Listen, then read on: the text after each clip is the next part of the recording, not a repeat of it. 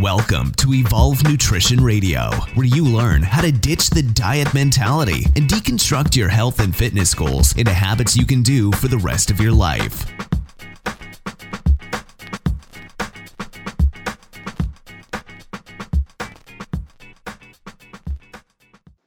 Hey folks, thanks for tuning in, and I want to welcome you all to another episode of Evolve Nutrition Radio. I'm your host, Alex McMahon, and this is episode 13, Are Fat Loss Foods Real? Now, I have to start by saying that while none of you can see me at this current moment, because obviously this is a podcast, I'm making quotation marks with my fingers when I say fat loss foods. So if that gives you any indication of how I feel about the subject, there you go. I can totally understand where the confusion comes from when it comes to the idea of being sold that certain foods promote fat loss, because a lot of people will look at someone who has an easier time losing fat and start to examine their diet and assume that it has mostly to do with the kinds of foods that the person's consuming, not the exercise, their genetics, or specifically like the calorie counts for those specific foods for that person. And even sometimes when you're scrolling through health and nutrition websites, or if you're on social media and see articles discussing certain fat loss foods, this idea is just plain false. And there's usually some kind of diet or agenda on the back end of this claim that is serving to actually make somebody else money. So I'm here to tell you that there aren't actually any fat loss foods. I probably should have held out on saying that until a little bit later in the podcast. As you could very easily tell, I'm not super tongue-in-cheek about this subject, but I do need to say there are, however, certain foods that have a different metabolic effect than others, but this doesn't mean that consuming this food is eventually going to end in fat loss. Calories from any type of food in excess can absolutely result in gaining body fat. Now, there are certain foods that help to keep you better satiated, fuller for longer. And as anybody knows who's ever set out to try to lose body fat, controlling your appetite and keeping a lid on your hunger is what can really make or break somebody's attempts at either being successful or not being successful when it comes to achieving fat loss. So typically when these higher satiety foods are consumed, people generally have a much better control of their appetite, which allows them to more easily adjust their intake of food, leading to things such as snacking less and making better food choices, which over a long enough period of time can absolutely result in fat loss. However, these very same foods that are very high satiety, if you were to overconsume them, you could absolutely gain body fat doing so. When someone's looking to lose fat, a huge component to their success is going to be balancing their appetite and food intake to prevent any kind of overconsumption or binging behavior. So something that I've seen repeatedly time and time again with people is their ability to be able to eat very well throughout the day, to make really good food choices, but they are strictly doing so reliant on willpower. And then at nighttime, when that willpower is very low, when the person's made a ton of decisions throughout the day, that is when they'll typically end in a big binge. Another thing that I'll stereotypically see with people is folks who tend to really undereat throughout the day and really kind of backload their food to the nighttime.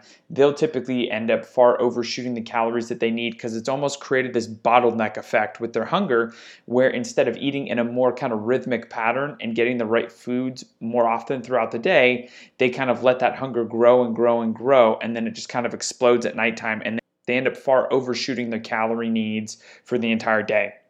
To help people prevent food overconsumption, it's always a good idea to consume foods that are actually more satiating, that leave you feeling fuller and more satisfied for a longer period of time after eating them. Now, as an example, if we were to compare boiled potatoes and cookies, now, let me just say this up front, I may work in nutrition, but nonetheless, I know that there is no comparison when it comes to taste between cookies and potatoes. However, there is a big difference in the amount of fullness that someone would get per calorie. And there's a significant difference between these two foods. You would need far fewer calories from the boiled potatoes than you would a cookie to feel much more satisfied and full. And this is because potatoes are going to be much higher on that satiety index. Before we can discuss what makes a food high satiety, it's important to define what satiety actually is. So satiety is known as the feeling of fullness that we experience after we eat a food, and it leads to a reduction in the physical and mental need to try to eat any more food. There was a scale developed in 1995 that helped to measure this satiety effect on different foods based on an identical amount of calories. The foods were ranked on how well they were able to satisfy hunger. There were some commonalities among the foods that rated the highest on the satiety index, and we're going to get to those in just a minute. But there's one important distinction to make here. Remember, our digestive system doesn't have a way to calculate calories, but it has receptors that respond to how much stretching the stomach is done to accommodate the food. So we need to keep that in mind when we're discussing the volume of a food and the satiety felt from it, along with the amount of calories that the food has. A food can be very high in satiety, but be very low in calories, and we're going to be discussing that in just a little bit. So next up, let's talk about some of the characteristics that typically some of the highest satiety foods ranked and that they have in common. So one of the very first things was that they were higher in protein. One of the most satisfying macronutrients that helps to preserve lean muscle mass when trying to lose body fat is protein. If you want to learn more about how crucial and pivotal protein is to our health, listen to podcast number 12, where we go into everything that you would need to know about protein, including the different ranges that I would recommend. So first and foremost, many of these high satiety foods were going to be high in protein. Next up is they were higher in volume. So volume is typically due to the air, water, and fiber content of some foods, and they're much bigger and take up more room and volume, especially in your stomach. Your brain interacts with your digestive system to regulate your food intake, and significant volume is a great way to help reduce hunger and send the satiety signal to the brain to turn off hunger. Another important thing to keep in mind is that physical hunger and cravings are two very different things. Hunger comes from the physical need for food, while cravings are really just the brain wanting a specific food. Another thing that all these foods had in common was they were all single ingredient whole foods. They were minimally processed and they all came from nature. Next up, all these foods were pretty decently low in calories. So many of these foods are much lower in caloric content, especially for the weight of the food. They also contain a good amount of water, fiber, and some were either higher in carbohydrates or higher in protein or maybe both. Lastly, all these very high satiety foods were actually very high in fiber. So an interesting fact is that any calories from fiber that we consume can't actually be used for energy, with the exception of the bacteria living in our colon. But the health benefits of fiber are well established and can be found in a number of single ingredient whole foods, including fruits, vegetables, legumes, and some nuts and seeds as well. But the health benefits of fiber are well established. Fiber provides bulk and helps people to feel fuller for longer, and it also helps to slow the gastric emptying of foods from the stomach, typically leaving people with a higher amount of satiety. So next up, we're going to be talking about the high satiety foods, because what would an episode of Evolve Nutrition Radio be if I didn't give you some actionable steps or some easy to use information to incorporate into your own nutrition day to day? We're going to be looking at some of the highest satiety foods and explaining why they rank so highly on the index, and a few of these actually might surprise you. The very first food that actually ranked the absolute highest in the satiety index is boiled potatoes. Now, potatoes have gotten a bad rap, especially in the low-carb community, but in all reality, they're an extremely nutritious food. Calorie for calorie, they contain more nutrients than sweet potatoes as well.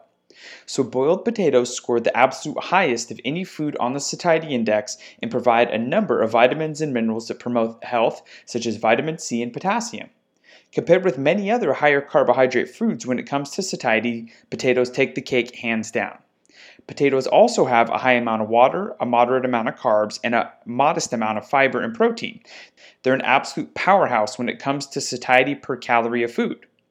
Next up, ranking only second to boiled potatoes, is fish. So fish is packed with a highly available and easily digestible protein. Now, what was used in the satiety index was a certain form of light white fish named ling cod.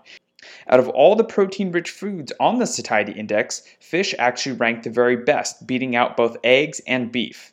And ling cod was only second overall in the satiety rankings to boiled potatoes, like I mentioned above. The third best food is eggs. Now, it's a shame that eggs got a bad reputation for so long because of their cholesterol content and the saturated fat that they have. But the fact remains that they are an absolutely perfect source of protein and an extremely nutrient-dense food. The yolk of an egg contains most of the nutrients, especially with regard to the antioxidants and choline, which is an especially important nutrient for cognitive function. The whites contain a solid source of protein that has all the essential amino acids that you need. Aside from being such a nutritional powerhouse, eggs also scored very highly on the satiety index as well. Now, next up is another one that might shock you, which is a staple for most people and has been for quite a long time in their breakfast, and that is oatmeal.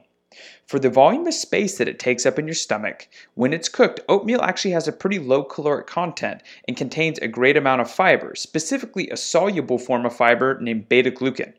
So part of what makes oatmeal such a high satiety food is due to that highly soluble fiber content and its ability to soak up water and expand and take up a greater volume in your stomach. The protein content of oatmeal is nowhere near eggs, but it's another added benefit with this highly satiating food. Next up is apples. So fruit can be a great addition for people who'd like to satisfy their sweet tooth in a healthy manner without consuming a hyperpalatable and calorically dense form of food. For those who have an excessive sweet tooth, just be sure you're not over-consuming fruit and using it as a substitute for more processed forms of sugar. I've seen this happen a lot with a ton of people who are trying to kick their sugar habit, and they kind of lean on fruit and start to use that as their substitute for it.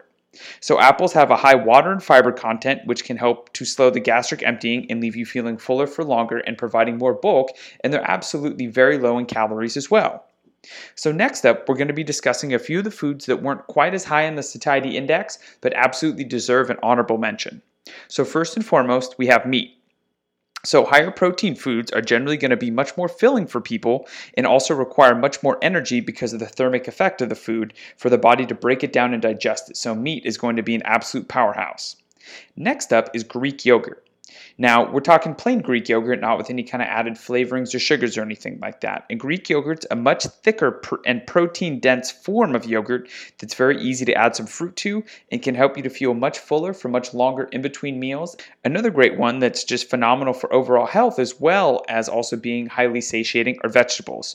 They're low in calories, they're high in volume, they're extremely nutrient-dense and contain tons of fiber to keep you feeling much fuller for much longer. The next one is cottage cheese. This is another high-protein dairy food that contains a relatively small amount of both fat and carbohydrates naturally. Certain studies have related the satiety from cottage cheese to that of eggs, which is pretty high up there when you consider the fact that eggs were only third on the satiety index. In short, the important thing to keep in mind here is that there are no real fat loss foods. That's a marketing gimmick. Beware. But there are foods that are absolutely more filling and more satisfying that can help you to better control your appetite.